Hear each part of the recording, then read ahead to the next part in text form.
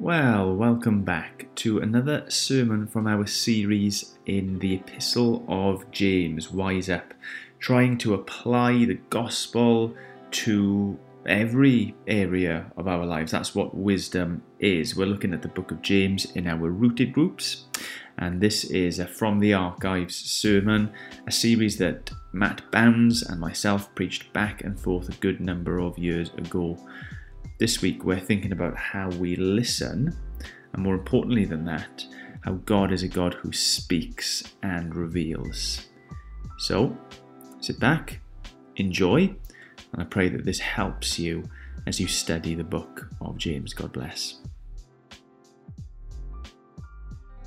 What do you think makes somebody a good listener? From my vantage point, someone here on a Sunday morning, what makes a good listener is somebody who's always smiling and nodding along at the appropriate points. Some of you scowl. I was with someone yesterday, and I was teaching, and he had this scowl, this look on his face all the way through. 20 minutes I was teaching in this thing, and I thought, oh my days, we're going to have a ding-dong afterwards, aren't we? Because he's just got this look of thunder on his face, and he made a beeline for me afterwards, and he came up and he said, oh Sam, that was wonderful, thank you very much. And I thought, tell your face. You know, he was listening, but he was listening in a scary way. So maybe you think someone who's a good listener is someone who kind of makes eye contact, who nods along, who says yes and oh and really at the appropriate points. Maybe that's what you think a good listener is. Maybe you think a good listener is somebody who can hear what you've said and then kind of reflect it back to you. You know that we're taught that in terms of counselling people, that what you're supposed to do is listen to what people are saying and then kind of repeat back to them what they've said, maybe in your own words, but just to make sure that you've got a grasp of what they've said. Maybe that's what you think a good listener is. Well, I've got to start off with a confession. Most of you have probably already figured this out. I'm not a very good listener. I'm not even very good at pretending to be a good listener. I was hoping Charlotte would be here so she could confirm this, but she's off doing creche. If you've ever been on the other end of it, me distracted, disinterested, zoned out, Charlotte says we've got something in our family called the Davis face, where you just know instantly this isn't going in. My dad's got it, and he's exercising it right now, pretending he can't hear. My brother, my sister, I've got it, and what's worse is we've even started noticing it in their kids, that you're speaking to them and you can be like that right in front, gone, just not listening, not even very good at pretending to listen. It's like the lights are on, but nobody's home. As we carry on through James and as we carry on finding his practical tips for living out the truth of the Bible, today in the passage that we're going to be looking at, he comes to what it is to be a good listener. Why it's important for Christians to be people who are listeners and good listeners at that. More than that, he wants us to be people who listen well individually as well as corporately. So if you've got your Bibles, open it to James chapter 1, and we'll be reading the last section of chapter 1. So from verse 19 down to the end there, verse 27. James chapter 1, and we'll start off in verse 19. My dear brothers, take note of this. Everyone should be quick to listen, slow to speak, and slow to become angry. For man's anger does not bring about the righteous life that God desires. Therefore, get rid of all moral filth and the evil that is so prevalent, and humbly accept the word planted in you, which can save you. Do not merely listen to the word and so deceive yourselves. Do what it says. Anyone who listens to the word but does not do what it says is like a man who looks at his face in the mirror and after looking at himself goes away and immediately forgets what he looks like. But the man who looks intently at the perfect law that gives freedom and continues to do this, not forgetting what he has heard but doing it, he will be blessed in what he does.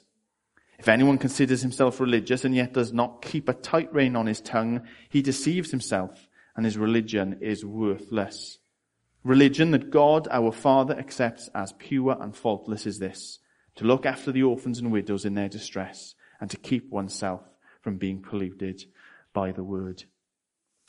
That's our text, that's our passage this morning that we're going to try and understand, see what gospel truth, what biblical truth, what kind of real world truth James is applying to our lives and calling us to be good listeners in. But before we kind of look at the idea of listening, it's important as we go through the book of James to first of all be understanding, well, what is the truth that he wants us to have in our minds that he's applying? What is that biblical truth? What is that greater reality that he's kind of putting into practice? Remember I said 2 weeks ago, wisdom is gospel truth applied to life. Wisdom is the truth, the real truth about the world, about who God is, about who Jesus is, about who we are, what Jesus has done on our behalf. That lived out. That's what wisdom is. So what is the truth behind all of this? What is it that's in James's mind and should be in our minds as he tells us to take note? Well, I think the truth that we're encouraged to live out here is this. God is a God who speaks. God is a God who reveals. God is a God who is not content with leaving us in the darkness, scratching around, guessing at the way things are. But he's a God who shines light. He's a God who reveals. He's a God who has something to say to all of us. Now you go through your Bibles and you'll see that that's the case. You'll see that that's the practice of God throughout Scriptures. You'll see that when we meet certain characters, these are people who hear from God, who God reveals himself to and he speaks to. Right at the start, in creation. God is speaking in creation. When he's with Adam and Eve in the garden, he's speaking to them, he's talking, he's revealing something. He speaks to Noah, he speaks to Abraham, he speaks to Moses, he speaks to the Israelites, he speaks constantly through his people, through the prophets. God, if you just read your Bible, you'll see time and time again, is a God who speaks, who reveals, who teaches about himself and about the world. You go through the book of Psalms, and you'll see countless references to the Bible, to Scripture, to God's law being good, to being great, to being something that can sustain life and give life. That can only be true if it's God's word. Can't it? If God is a God who reveals, that's why it has such power. Possibly my favorite scriptures on God speaking and God being a revealing God is from the book of Hebrews. Hebrews chapter 1 starts off in this way, declaring this truth that God is a revealing, speaking God. It says this, Hebrews 1 verse 1, in the past God spoke to our ancestors through the prophets. What a wonderful truth. He spoke to men and women like you and me, past generations, through his prophets, and in many various ways. But in these last days, he has spoken to us by his Son, whom he appointed heir of all things, and through him he has also made the universe. And he goes on to speak about Jesus is the final revelation, the fullest revelation of who God is. God is a speaking God. He's a revealing God. And what God says and what he reveals is good. He's a truthful God. When he speaks about himself, when he speaks about us, when he speaks about the world and the things that are happening in it, it's a true and it's a right speech that he gives. Psalm 33 verse 4 says this, for the word of the Lord is right and true. He is faithful in all that he does. God is a speaking God. He's a revealing truth, a God. That's the first truth James wants us to be bearing in mind, applying to life. That we're not just left guessing, that we're not just left scratching around in the dark, wondering what on earth is going on, but we've got a God who reveals. A God who speaks, and when he speaks, it's truth. But I think as well, there's a second truth kind of just there in the background that he wants us to be thinking about and wants us to be applying to life. The first truth is that God speaks and what God says is true.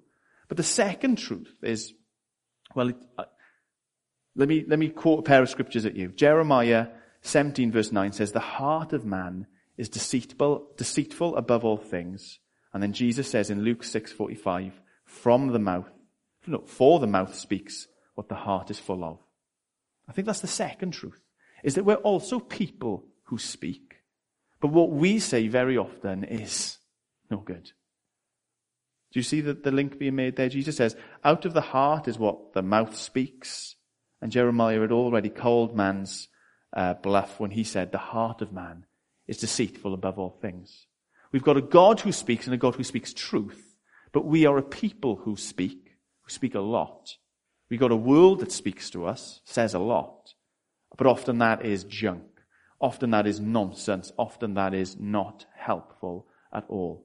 And they're biblical truths, aren't they? They're real world truths. They're gospel truths. They are telling it like it is. God speaks and is good. We speak, and more often than not, it's utter garbage. So we need to have those two truths in our mind as we come to what James has to say about putting this into practice, putting this into real life situations. Read again verses 19 and 20. He says this, "My dear brothers, take note of this. Everyone should be quick to listen, slow to speak, and slow to become angry. For man's anger does not bring about the righteous life that God desires." So he's got these truths in mind, and he's addressing then a problem, isn't he? He's addressing the problem, which is presumably the exact opposite of what he's encouraging people to do. Presumably the people are being very slow to listen, and yet being quick to speak and quick to become angry. And I'd say actually, it's in general. You go to the book of Proverbs and you go to other places and you'll find that that's general in life. That's how we should be with one another. Quick to listen, slow to speak. But actually I think he's got a very specific context in mind when he's writing here. And it's how we listen to God. He's just said in verse 18, he chose to give us birth through the word of truth. Then he says, that we should be quick to listen because the man's anger doesn't bring about what God desires. Therefore, listen to God's word. Listen to his perfect law. Hear what God has to say and do it. The problem is, on the one hand, yes, fine, and you can apply it in this area, that we don't listen to each other. We prefer the sound of our own voice, and we get wound up and we cause problems. But really, what he's addressing and what he's wanting to speak into is a people who don't listen to God, who don't listen to what God has to say in his word. People who'd rather hear their own truth or the truth of the world than the truth that God has spoken in his scriptures and through his Son, Jesus Christ. We'd far, far prefer to listen to our own nonsense than what God has to say. Now, do you think that's right? Do you think that's fair?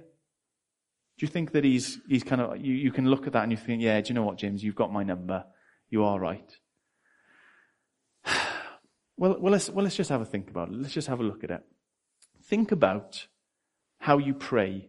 Think about how you read your Bible. First of all, whether you do them at all. I mean, if you don't, that's an indicator that you don't actually want to listen to God.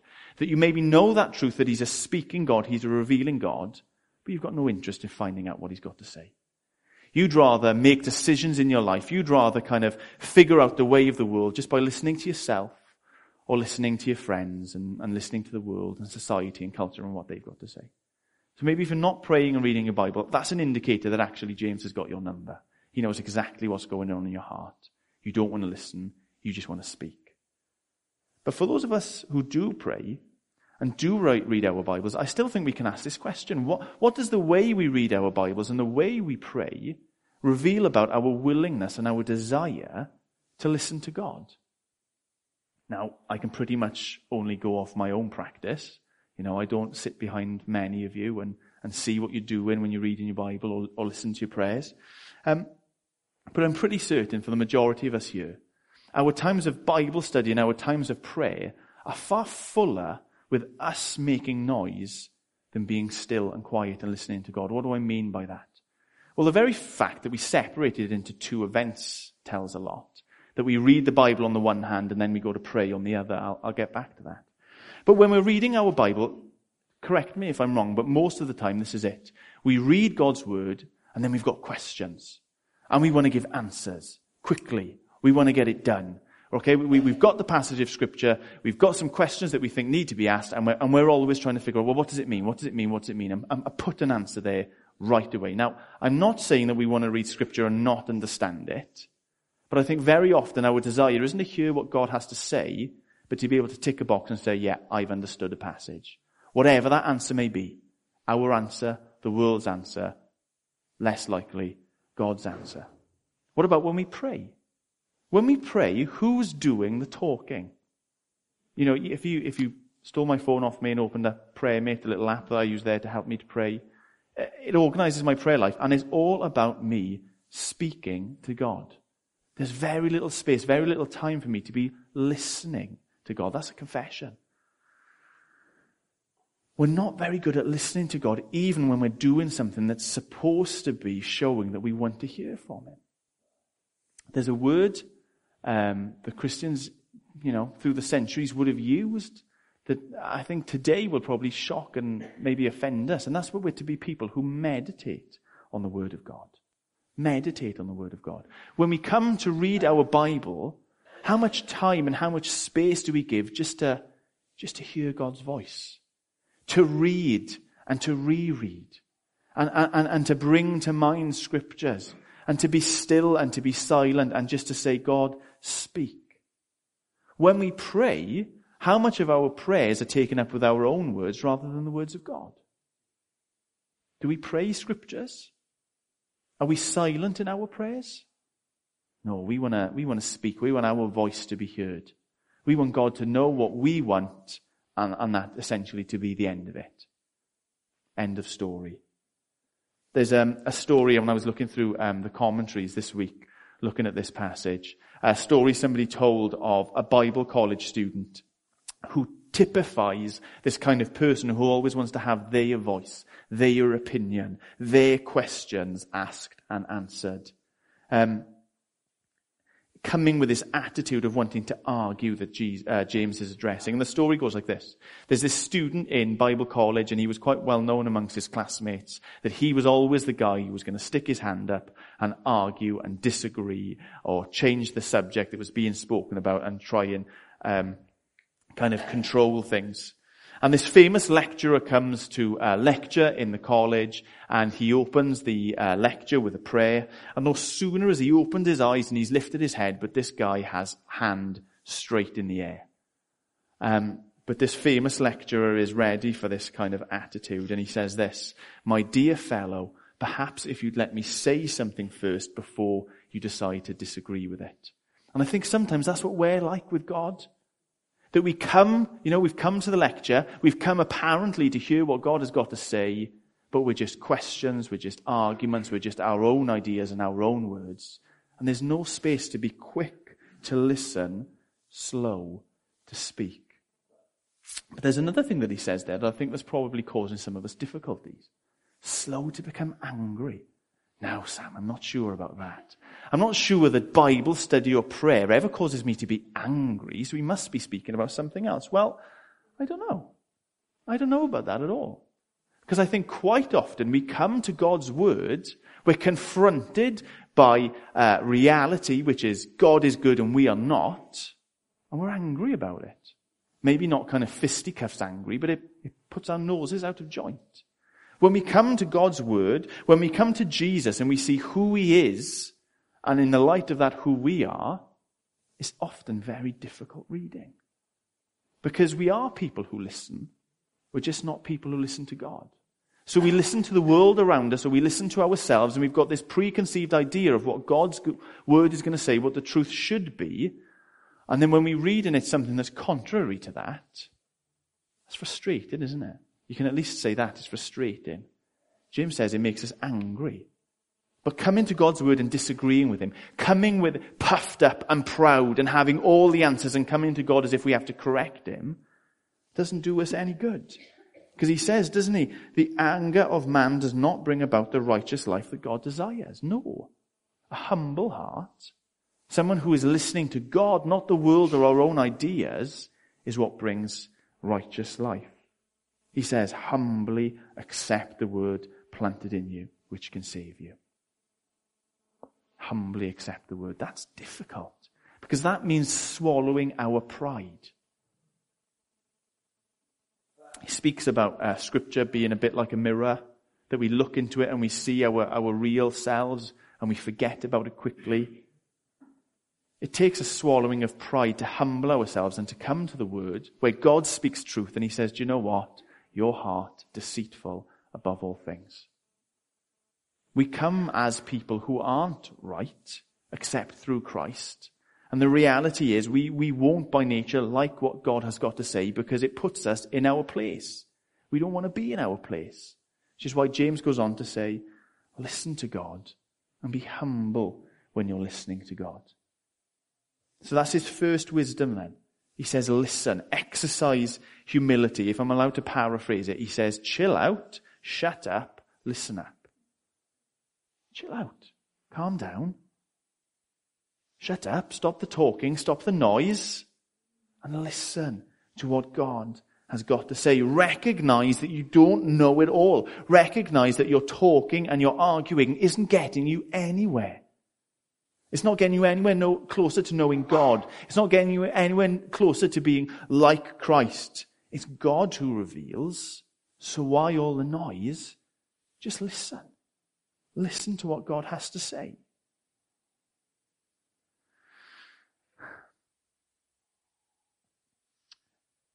He says, listen.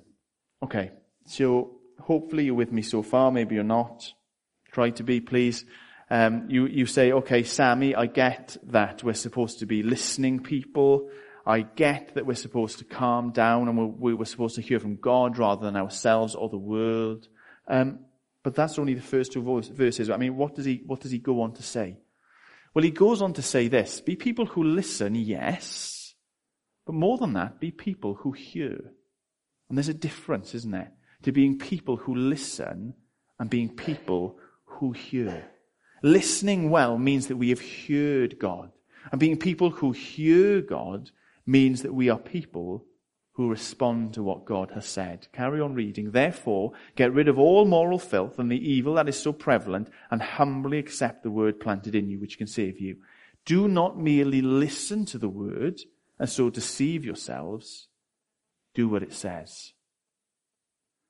I think one of the things about James that we'll notice as we carry on going through is how often we'll hear echoes of the teaching of Jesus. We'll hear echoes of things like the Sermon on the Mount. And very much here in this passage, we're hearing echoes of Jesus' conclusion to the Sermon on the Mount when he speaks about the wise and the foolish builders. The wise man is the one who hears what Jesus has had to say and puts it into practice. Yet the foolish man is the one who hears what Jesus has said and does nothing. James is saying, listen, and don't deceive yourself and think that having just had this listening experience is enough. But be people who do it, who put it into practice. If you just listen, if you merely listen, you can kind of hear the disdain in his voice there, can't you? If all you're doing is listening, but you're not hearing and doing, then what good is that? You deceive yourself. And I think that's a massive danger for us as evangelicals. That we listen to God's word, we hear God's word, but we're so obsessed with dotting the I's and crossing the T's and getting everything in straight lines and in order that we don't actually end up doing it. We forget to actually live it out. And James isn't very kind to people like that. James isn't very kind to those of us who are merely intent on getting our kind of theology and doctrine right, but not having it impact and affect our lives. He says in verse 22, you deceive yourselves. In verse 26, these kind of people deceive themselves. He's basically saying that we're fools, that we're muppets, that we're listening to God, but we're not doing anything about it. Read from verse 26. Those who consider themselves religious and yet do not keep a tight rein on their tongues deceive themselves. Their religion is worthless. You know, ideas about us hearing God and being quicker to kind of judge other people for their theologies and where they've made mistakes and the things that they've done wrong. You know, he says, your religion is worthless because you're not living it out. You're not doing it. Verse 27, religion that God our Father accepts as pure and faultless is this: to look after orphans and widows in their distress and to keep oneself from being polluted by the world. I think the danger is that we're the ones who consider ourselves religious because we've got the right theologies, we've got the right doctrines, God has spoken and we've heard it and we've written it down and we've listed it.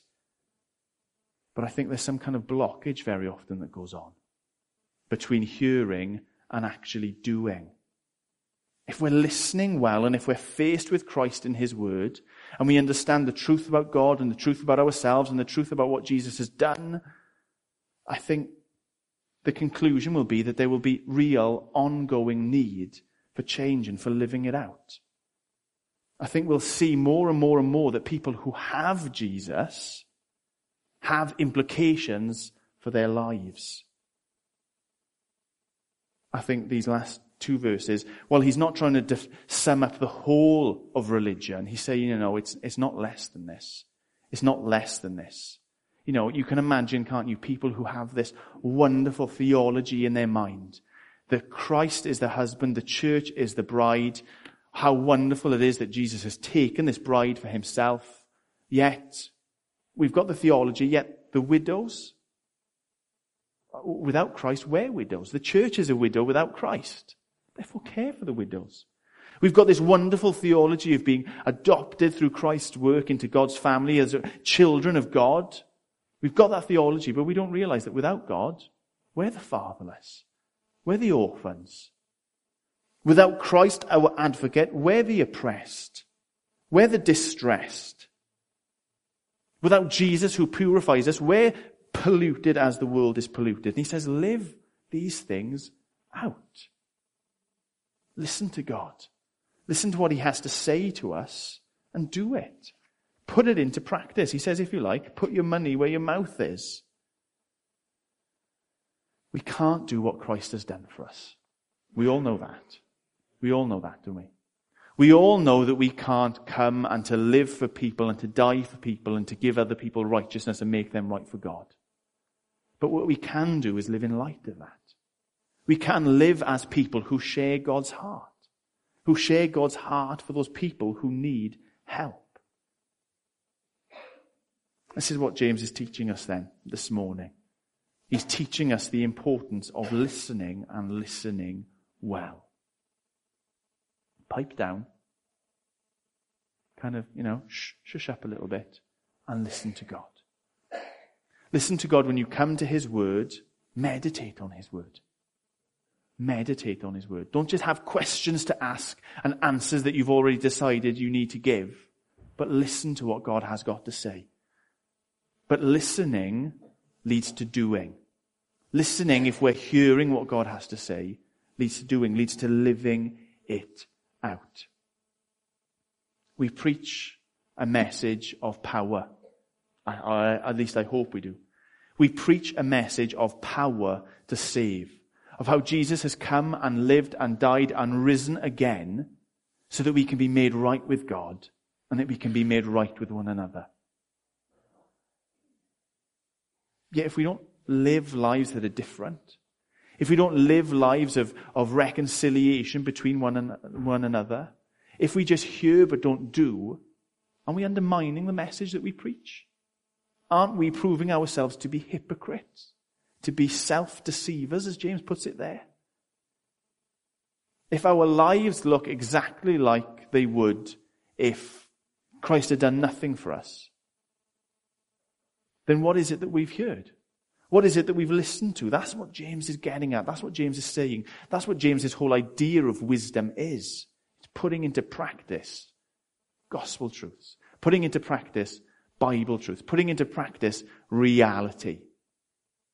And he says here especially, look, God speaks and God speaks truth. You speak, you like to speak too much, and most of what you've got to say is nonsense. So pipe down, listen to God, and do it. Put it into practice. Put into practice what God has shown us, what God has spoken in his word, what he has revealed to us through Jesus Christ. Now, for the majority of us here this morning as Christians, that'll be real life living out the righteousness that we've been called to in Jesus. Some of us, though, that'll just be merely making a first step. A first step of realizing who Jesus is, who we are, and our need for him. The very least that we can do in terms of hearing what God has got to say and putting into practice is this: trusting in Christ. Running to him, fleeing to him, having faith in him for salvation. I'm going to pray, and we're going to sing about God speaking to us and us hearing it. And I'm going to pray now as well that if there's anybody here this morning that hasn't spoken, hasn't listened to God, who hasn't looked to Jesus and heard what he's got to say about God and about themselves and our need for salvation, that you would have quietness.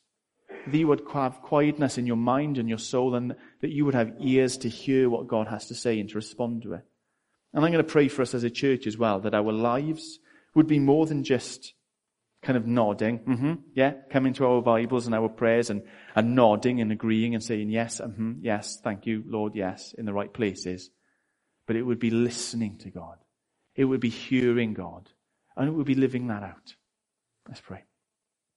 Lord God, we thank you for these truths, that you are a God who reveals, who you are a God who speaks. Lord God, not often things that we enjoy hearing, not often things that are easy for us to accept, Lord God, because we're proud people, because we've got our own answers. And very often when we come to your word, we need to be corrected. We need to humble ourselves. But Lord God, we thank you that you are a God who speaks, even when it's uncomfortable, especially when it's uncomfortable, Lord God, because we want to live in the truth.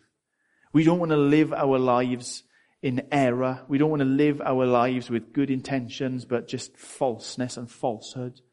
Lord, help us to be a people who stop, who are quick to listen, who are slow to speak, slow to get angry at the things that we hear, but Lord God, who humbly accept the word that is planted in us, that saves your truth, the truth about who you are, about who Jesus is and what he has done on our behalf.